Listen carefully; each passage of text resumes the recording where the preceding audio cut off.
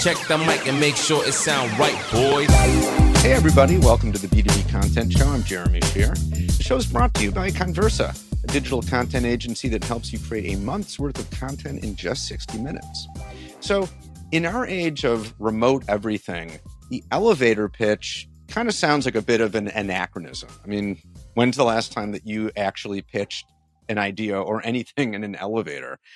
But of course, the concept is still relevant and very important, right? If you're in marketing, if you're in sales, then you know that you need to be able to explain your offer, what you do in a way that's really clear and succinct and compelling, and to do it in really like 30 seconds or less, basically.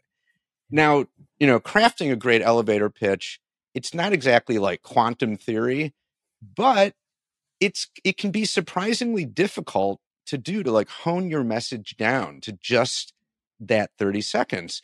And in fact, according to my guest today, a lot of companies struggle to explain exactly what it is they do and why it matters, especially to non-experts, and especially if you're dealing with like tech. So my guest today is Jarie Bolander, and Jarie is many things. He's head of market strategy at Decision Council. He's the author of several books, including Story-Driven Outreach, and he's host of his own podcast called the Entrepreneur Ethos Podcast. So, Jarie, welcome to the show. Thanks for having me. I'm excited to be here and talk about stories and elevator pitches and all the fun stuff that we had talked about a little bit before. It's gonna be indeed, super fun. Because you're an expert on B2B storytelling, and really an elevator pitch is like a very short story, right? I mean, that's kind of essentially what it is. And, I know sometimes people think like, well, the less you have to write, let's say, the easier it is, right? Yeah, I'd much rather write, I used to teach writing, and students would always be like, well, I'd much rather write, 200 words than like an 8-page paper or something. I'm like, be careful what you wish for. It's actually much more difficult to be very concise than it is to, have more space to kind of go on and on. So when it comes to the elevator pitch, in your opinion, what's like the number one thing that founders and even a lot of marketers, let's say, don't really understand about crafting a really strong pitch? Yeah, they tend to put too much into it. That 30-second, 10-second elevator pitch comes out around a minute and a half, and they can't really edit it down. So I hear this all the time. Well, it's complicated what we do. It's going to take me longer than 10 seconds to explain it. And I'm like, well, then you probably don't understand it, because what I've found, to your point, and I think it was actually Mark Twain that said, I would have written you a shorter letter if I had more time. That's a good one. I think that's who said it, because writing short and brevity takes way more thought than it is to just write, an 8-page paper, right? I mean, you can do that all day because you've got time to craft and for the thing to breathe. But yeah, I think it's the fear that they're going to miss out or miss something. It's the fear that they're not going to be able to explain it in the amount of time they have. And I think part of that fear just because comes from there's not experience with it. I mean, when you have to write stories all day and you have different various lengths you have to adhere to, you get really good at like boiling it down to clear, concise, and compelling, so that someone will say, oh, tell me more about that. That's all you're trying to get at with an elevator pitch. It's not some dissertation, it's like, tell me more. Oh yeah. Tell me more about that. And then that's the invitation. And I think that's what people miss. Okay. So that's a really interesting point. And I just want to go back to something you said before, that part of the problem here is that like a founder or, a marketer, just they feel like, well, we need to include everything that's cool and awesome about who we are and what we do. And if we leave anything out, it might, what if it's that one thing we left out that was going to make the difference, right? Like there's this like compulsion just to try to cram everything in. Yeah. And really, if I'm hearing you right, you're saying like, that's not really what an elevator pitch is for. It's, as you just put it, I think and put it well, it's to tweak people's interest enough to get them to say, oh, I want to learn more about that. Yeah, it's like a Right? joke. It's like a joke. It's the Okay. setup to the joke, Hmm. right? You set the joke up and then you're waiting for the punchline. Like it's the setup to get the interest. It's the setup to explore the conversation. And I think the people that do this the best, the ones that have really great elevator pitches, are the ones that understand that it's just the start. It's like, how do I hook you in to talk about what I want to talk about? And primarily, you want to give people the permission, or more importantly, people need to give you the permission to actually tell them the longer story. Yeah. I think that's the other thing that people don't miss. They miss. It's like, no, this is a transaction's a bad word. It's a conversation, right? Yeah. And I should get permission to tell my story. It seems weird, but once you've sort of done that, you're like, okay, now you can explore and expand and do all the, talk about all the great things you do. Right. Okay. And, maybe it's like understanding too, that when you're in the proverbial elevator, right, and someone asks you like, so what do you do? Or, your company, what are you guys about? They're not actually literally asking you for your entire history or everything you do. They want the gist of it. Right. Mm-hmm. And ideally the gist delivered in a way that's like interesting enough so that it makes like it was worth their asking about it. Right. So you kind of like you want to deliver on their question in a way like you said before, that makes them want to be like, oh, cool. Like, what does that like? How do you do that? Yeah. Or what does that mean? Or tell me more. Right. Yeah. So like it's like when people ask you like, so how are you? They're not, they don't actually want like a whole list of everything that happened to you, like really they just want like, oh, I'm doing fine. Or like, oh, I'm okay. It's just kind of a thing that people say. Right. And you have just a very limited amount of time to respond in a way that's not going to bore the pants off people. Yeah. Yeah. I also think of it as a pickup line too, Mm-hmm. Like the best pickup lines are novel, interesting, and like spark a smile, like, so if you want to think about it, like if you're trying to date anyone, you don't go up and like completely like, oh, my whole life story. That's immediate. No, that's a whatever, swipe left, swipe right, whatever the kids do these days. Right. Right. But a good line, a good hook, a good pickup, a good like icebreaker. I always think of it as the icebreaker. It's the business equivalent of the icebreaker question. And it's very powerful because when done right, people really respect that. And they also, you get more out of it if you get permission, again, to tell your story. Right. And I think a lot of folks miss that, and they don't spend enough time, I think, really crafting that, Yeah. But that's important. I think that really just having that mindset of like, you don't have to explain every single thing. This is really just kind of the opening line to get the invitation to say more. I think that really helps. Like, I mean, in fact, I started off this episode, as I do every episode, with the little elevator pitch I came up with for Conversa, my business, and it's simply, we help you create a month's worth of content in 60 minutes. I mean, that's it. That's a brilliant elevator pitch. Why? Intriguing. If I need that, I'm interested, and short and to the point and in words I can understand. So if I need to be able to generate, 60 days worth of content in an hour, now I have that need, I'm immediately know what it is. I immediately can get a resonant. And the other thing is, it's like, oh, hey, why don't you tell me, how do you do that? Exactly. Exactly. That's weird. Hey, Jeremy, how do you do that? Exactly. And that, like, when I was trying to craft that, or like messing around with a whole bunch of different ways to, say something like that. Yeah. I thought when I hit on that one, I was like, oh, that's good, because it begs a question. Well, how is that even possible? How do you do that? Right. So if nothing else, you're a little curious, and then, oh, well, you've asked me another question. Now I can expound a little bit, we've walked out of the elevator, let's say, and we're now lounging on the we're having couches in the atrium or whatever, having and now having we're a having coffee, conversation, right? We're in, and I think that's the thing that, again, I didn't learn this overnight, right? I had to really get a lot of painful lessons on, especially coming from a tech background, where I always thought best technology wins. I'll just build the product, they will come, and no, actually, the best story wins.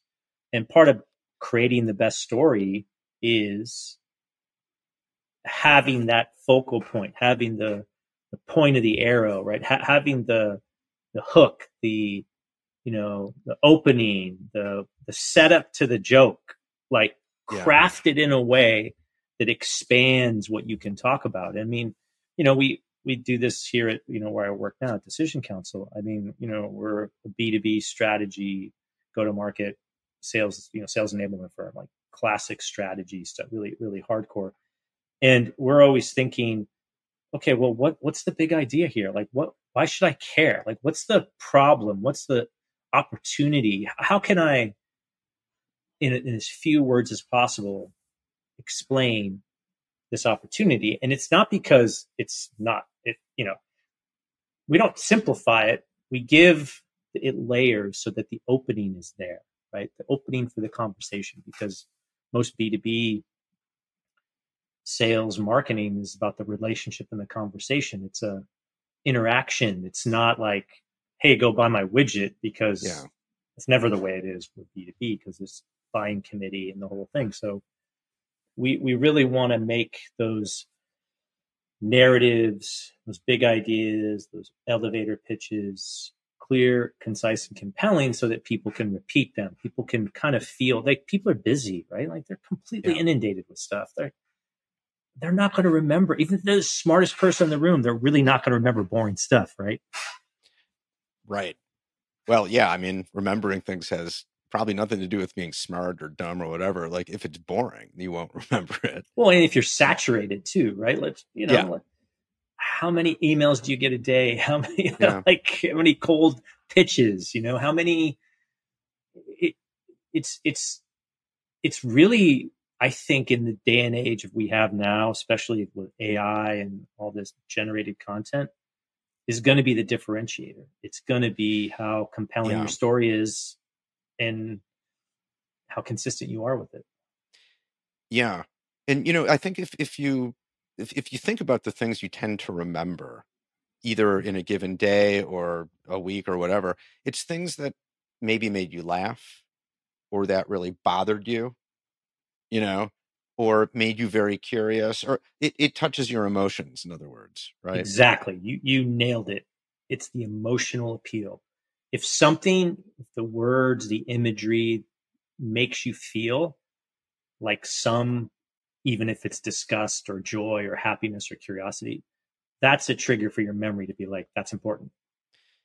That seems to be how our brains work, right? That's what we tend to remember, as opposed to facts, like a list of facts. We don't remember that. Right. There's a great saying in the nonprofit world. It's stats raise eyebrows, stories raise money. I like that. 100% true. Anytime if you ever go to any of these galas, nonprofit galas, just look at the constant storytelling about the impact and the volunteers.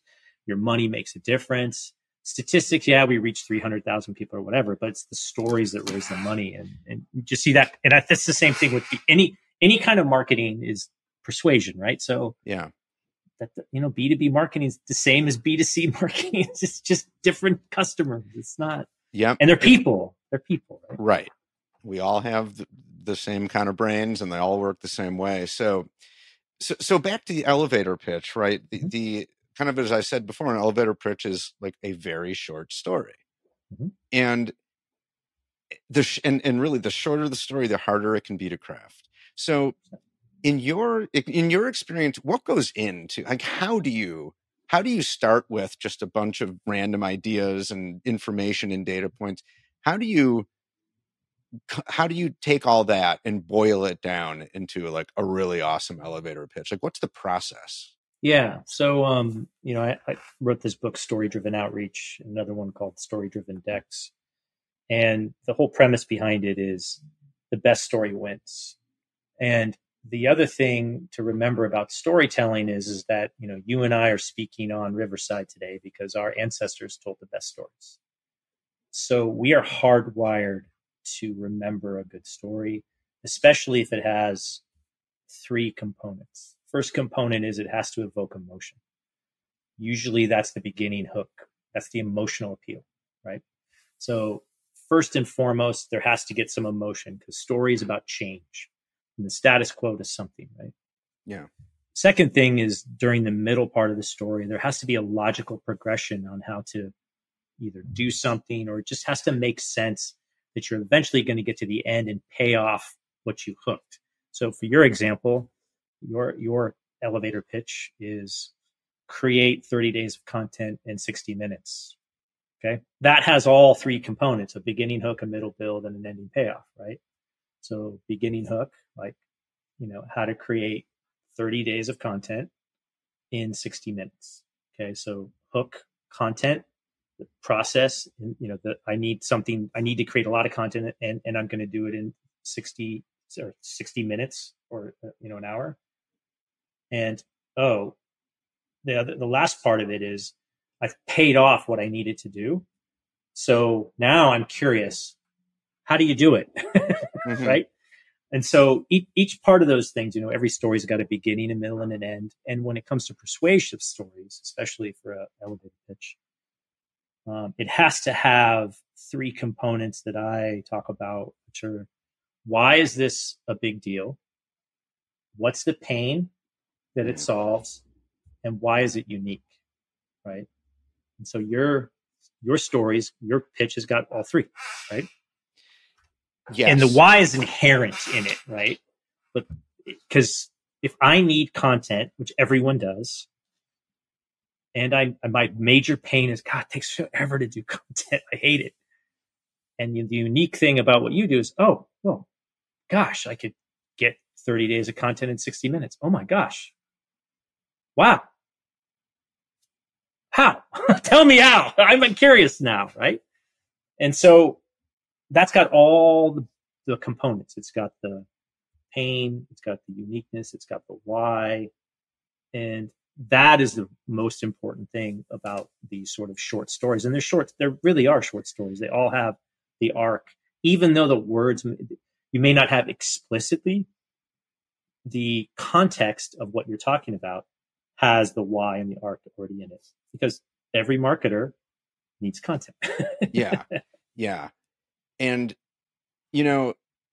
as you're describing this, kind of the components of the great pitch, well, it has to, cover the pain point. It has to have this beginning. That all kind of out of context sounds like a lot to cram into like a single sentence, let's say, or something you can say in 10 seconds or 15 seconds. And in some ways it is. And that's what's so hard about it, right? Like all I really remember about coming up with the elevator pitch that we've been talking about is, it took months and months and months to come to that, Mm-hmm. and it's not like I sat down every day figuring it out or like trying different things. It just kind of popped into my mind, but that was after many months of just thinking in a kind of more general way about what I'm even doing or the idea, or it's almost like it just popped in. It's not like I almost feel like I didn't even create it. It was just there and I found it. Yeah, the muse. You connected to the muse. Or something like that. Or like my subconscious mind was working on it. Yeah. And then something triggered it and it popped into consciousness. I'm like, oh, is that good? Like, I think well, and it took you 2 to 3 months to because that's how long it takes to get a really good, clear, concise, and compelling elevator pitch. Because as the subconscious mind's working on it, the creativity, you call it the muse, tapping into the muse or whatever. What's happening is, since we love story, we're hardwired, it's in our DNA. That's how we make sense of the world. So the narrative has to fit. that's part of the reason why, if you look at people that are sad, grieving, loss, trauma, it's because what they've experienced doesn't fit their narrative. And the reason why they go through therapy and trying to work through all this is because your brain needs the narrative to fit what you think your narrative is. And if it doesn't, you get all sorts of consternation, you get anxiety. Like, it's really challenging. And this is a proven kind of psychological reason why talk therapy, people go to talk therapy and other reasons, because they're working through the narrative. Like, this needs to make sense to me. So in your process, you're working through your narrative. You've done all these things. If you were to describe what you did in a couple of sentences, it would be much longer, right? It'd be like, hey, as marketers, we know we need to generate great content. Content is really hard to do right. Hey, I figured out a way to generate 30 days worth of content in 60 minutes. This is how I do it. And you're like, right? I'm sure something like that, right? Yeah. Yeah. So who it's for, the marketer, it's for businesses. It could say B2B in it or whatever. And as you thought through it, you're like kind of ruminating and synthesizing and what I call like solidifying it, because there's a lot of context in those simple 5 or 6 words, because you've built the context and who you're talking to. See, the other thing about a good elevator pitch is it doesn't resonate with everyone.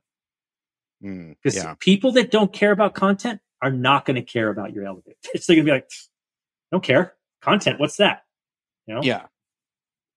Yeah, exactly. And so there's a lot, and it's like, I guess with any story, you're aiming at a particular audience. And with any audience, you can make certain assumptions about what they know and they don't know. Or actually, they shouldn't be assumptions, right? Ideally, especially if you're a marketer, you should know as much as possible what they know and don't know, how much you need to explain, how much you don't need to explain. And more importantly, and you said this before, the pain point that you're really pricking at, and that's that, and that's that emotional part is baked in there, right? Yeah. I mean, to my mind, I would think that's where it has to start, right? Like if you do not have an elevator pitch and you need one, and you're like, okay, step 1, I would think, and tell me if you think I'm right. I would think you start right there. Okay, what pain are we solving? Yeah. Can we do we even know what it is? Yeah. And if we do, what's the simplest possible way to articulate that? Yeah. That's where I would begin. Yeah. Does that seem right? Yeah. I mean, when I do with my story driven approach, I call the elevator pitch what's called the big idea, right? So I've got a format for it. And the 3 questions you have to ask is, why are you unique? Why are you doing this? Like, why does it matter? Yeah. What pain are you solving? And then why are you uniquely qualified to solve the problem? So just 3 questions that will then formulate why you exist and etc. And that, yes, it's the starting point, because for me, that's the tip of the arrow. Like, literally, if that's not right, the rest of it's all horrible. Like, it's just not going to work, because you need people to be able to repeat what you do. You need them to understand it quickly. And, over time, you just need to be able to go boom, boom. Like, it's like, how many times have you told that? Every podcast episode, I'm sure you say that same line, right? Yeah. You're like, over time, you're like, God, I'm so bored of this line. Oh, now it's starting to work, because you're literally like, yeah, like this, like, story driven, right? Mine is products are democratized. The best story wins. Make sure you've got the best one. Yeah. Simple. Like, whoa, what does that mean? Okay, now I can explain. Hey, I think stories are the most important thing, because they're the ones that we repeat. We're hardwired for stories. Great marketing is great storytelling. Great storytelling is about persuasion. Persuasion, marketing, boom. Not much, right? But it's hard. It's not easy, but it's so vital. Yeah. So, I mean, at the end of the day, then I don't think there's no like magic formula for just follow these 3 steps and out the other side will come a perfect elevator pitch, right? Like, I don't. It's a process that, at least in my experience, it's hard. It takes time, first of all, and you have to start somewhere. And unless it's lightning in a bottle and boom, you just nail it on the first try, it's going to go through just sort of endless revisions and little tweaks until it's kind of honed down to what it needs to be. Mm-hmm. And there's no way around that. There's no real shortcut, again, unless you just happen, like something pops into your mind and boom, there it is. But that's pretty rare.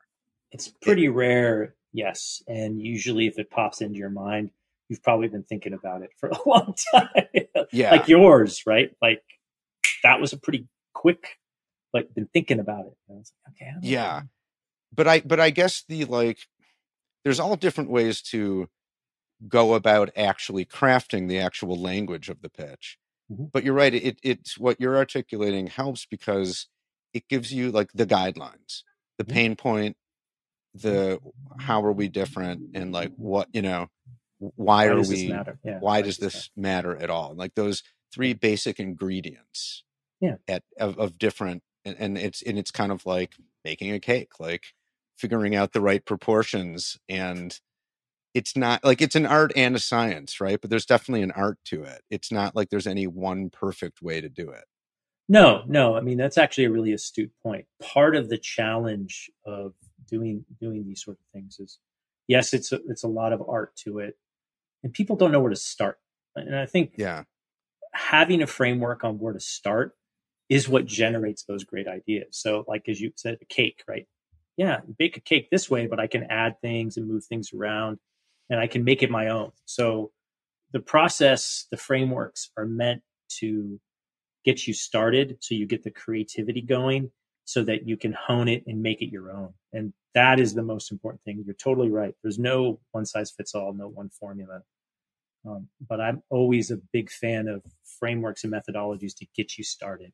It's like writing a novel, right? Yeah. I mean, there's so many books on how to write a novel. Tons. I've read a lot of them. Yeah.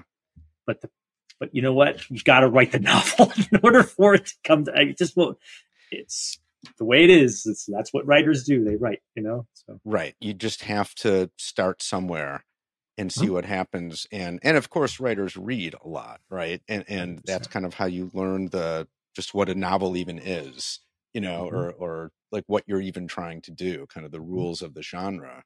And so another, I suppose another good exercise is to read a lot of elevator pitches, or like value propositions. Although I think that can go both ways, though. Like you can spend so much time with that you can kind of lose your own spark of originality, or even become like, find yourself kind of copying what other people are doing, Well, and most of them are really bad. So I don't know if you really want to copy bad ones. But I think that's the other thing about a framework. And one of the reasons I really thought about this a little bit is like, okay, let's say you're going to study elevator pitches. Well, it would be great if you could evaluate them for your own, but it's like when you diagram a sentence, right? Oh, this is the subject. This is the object. Da, da, da, da. And so you now can look through and say, hey, why doesn't that work? Like, that's the thing that's powerful for me. Yeah. Does that work for me or not? And you're like, why? Even if it's a bad one, you can be like, the reason why I don't like it, and it's your personal opinion too, is because it didn't tell me the pain right away. Or why are they unique? And like, why should I care about this? Or, all these little things. But to your point, I mean, it's a good one. You read too many of them, you may get jaded. But I think if you analyze them, if you read and this is what I like, this is what I think is good. Where do I see that? Right. Yeah. As a teacher, I'm sure it's like, there's a certain, whoever reads, if you're a writer, like you do pull from other writers. Yeah. The great thing about writing is that's a good book. Like objectively, someone will say, you need to read, Slaughterhouse-Five or you need to read Pride and Prejudice. If you're going to write a love story, you got to read Pride and Prejudice. Like everyone agrees.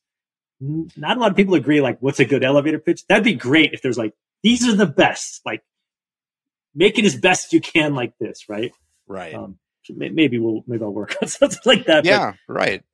I mean, that actually, right. That's a good way to think about it, to just look at a whole bunch of examples and you kind of have a gut reaction like, oh, that's a good one. Oh, I don't like that one. And then pause and be like, okay, what's good about it? What is making me think that that's good, or kind of pricking, whatever it's pricking in my brain? And the ones I don't like, what's the problem here? What is it missing? Where does it turn me off? Where am I losing focus or interest? To analyze it like that is probably very useful. And then you'll begin to see patterns over time. And then, and then that'll inevitably kind of seep into your own creation, ideally. So what's ultimately at stake here? What's at stake? Like, what's the big problem if you don't have a very strong elevator pitch? Why is that a big deal? No one will say, tell me more. They'll just go, oh, that's nice, and walk on. If you have a bad pickup line, she's going to look at you, or he's going to look at you and go, oh my God, you kidding? Yeah. You never even get to step up to the plate and take a swing, right? So what's at stake is just the next conversation, the next meeting. This is the same thing with cold email. The story-driven outreach books about cold email, and, a good cold email gets results. A bad cold email gets marked as spam.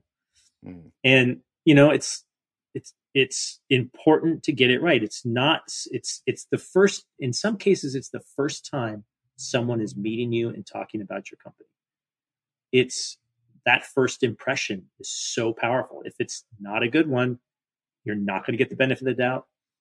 She's not going to give you her number.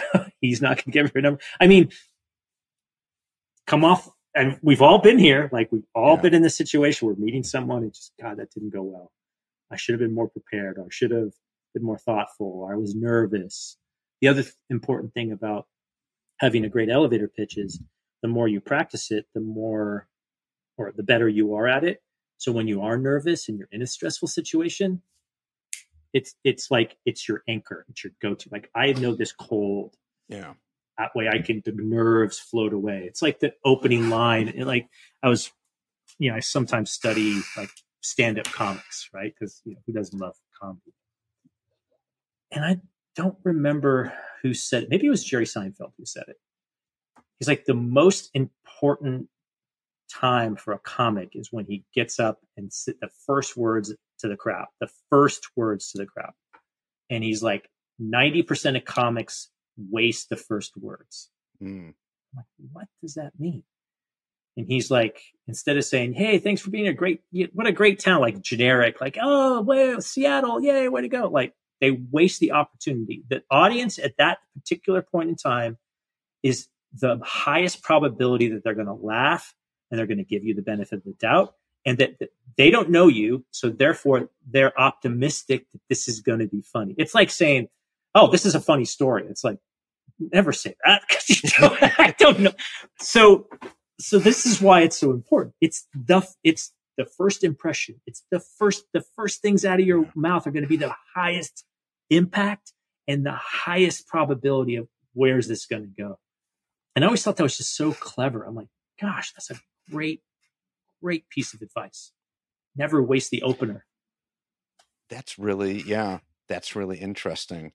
Because at that moment, and I guess you could say the same for any audience, whether it's a cold email or a comedy show audience, like they're kind of giving you the benefit of the doubt. Like, if you've opened the email, you're kind of taking that like, okay, let's see what's here. And for a comedian, it's like, all right, what do you got? Make me laugh, funny man. And it's like you want to meet that expectation, but you only have kind of one shot. Mm-hmm. And if within the first couple seconds you blow it, then it can be hard to climb back out of that hole. And maybe you never do. Never do. Yeah. So don't waste the opener. Your elevator pitch is your opener. Like, just don't waste the opener. And the more you practice it, the better you are at it, the more comfortable you are, the more you can tweak it. Like, some of these guys that do these Netflix specials, again, back to comedians, spend an entire year on 45 minutes. Entire year crafting 45 minutes of content. Imagine, and I think the other thing that's interesting is we've all been in the reverse thing where someone's telling us about their business, their pitch or whatever. And just the next time someone gives you a pitch, just step back and like, how does this feel? Like, what am I feeling right now? Because that's exactly what the other people are feeling. Is it interesting? Is it not? And you know what? You could even do this too. Let's say someone gives you a pitch and you don't like it. You could tell them, you know, I didn't really like that. Yeah. Like, what are you really trying to say? And like, one, that'll surprise them, right? Two, like you see how the other thing that's interesting is like, you did something so different and so unique that they will remember you. Like, you're the guy that asked me, how do I can improve my pitch or whatever it is. Yeah. You know? Yeah. And I think that's the curiosity that you have to have to these things, you know, like you said, there's no formula. It's not perfect, man. The more you talk about it, the more you get comfortable, you know? Yeah. You know, this takes me back to something we were talking about earlier, that a really good pitch can spark curiosity, right? It's a tool to open up a conversation, right? And to that end, like you want, one of the reasons you want it to be really short and succinct is really, if you're pitching, the best pitches I've ever been, I want to say subjected to, but that's not right. Because if it's a good pitch, it doesn't feel like you're subjected to it. But I think the best kind of sales situations that I've been in that have been most effective are where I'm actually doing most of the talking. The person selling me is just maybe asking some questions, or, you know, if I ask questions, they're very succinct in their answers, and really they get me talking more, you know? And the worst ones I've been involved in are the ones where the person selling or, you know, pitching goes on and on. And it's not that I don't understand what they're saying or whatever. It's not even that I'm not interested. It's just, it's boring. You know, it's kind of like, okay, yeah, I get it. I get the gist. And now but you're still talking. Like, how do you even know what I care about? You know, you don't seem that interested in what I have to say. And that's, you know, so maybe another way of putting it is like, the best pitch is one that sparks curiosity and gets the person you're pitching to ask questions about it. Mm-hmm. Get them talking. And then that leads to more questions, right? Yeah. Like that's, in a way, maybe that's what what you're sort of really going for. It's, yeah. I think you're right. Anyway, that's actually a good way to put it. I like that. Yeah. Well, God, I could go on and on about this topic. It's so interesting. Yeah. Like how do you just craft this little gem of a sentence? Anyway, I could go on and on, but we're going to have to wrap things up. So, Jarie, what's the best way for people to connect with you? So you can go to getstorydriven.com. That's all this story stuff I've been working on the last 6 or 7 years. I'm also on LinkedIn. It's Jarie Bolander on LinkedIn. Been great talking. Like this is stuff I just absolutely love to discuss, and just so wonderful what you're doing. And I think B2B marketing, especially content, sometimes is so dry and blah, you know, but we need a little more energy in it. It needs to be more personal. It needs to have more emotion. And because the people we sell to are emotional beings, irrational, just like we are. Yeah. For sure. Well, I knew this was going to be a good conversation. I was really looking forward to it, and I was not wrong. So thank you. Thank you so much for an awesome conversation. That was super fun. Thank you. Thank you for having me. Appreciate it. That'll do it for this episode of the B2B Content Show. You can find the podcast anywhere you get podcasts. And as long as you're there, you might as well give us 5 stars and leave a comment about how much you love the show. The podcast is brought to you by Conversa. We are a digital content agency that helps you create a month's worth of really kick-ass content in just 60 minutes. Just 60 minutes. How is that possible? Well, check out our website to find out. That's Conversa with 2 N's, CONNversa.com. So thanks so much for listening. We really appreciate your support, and we'll see you next time.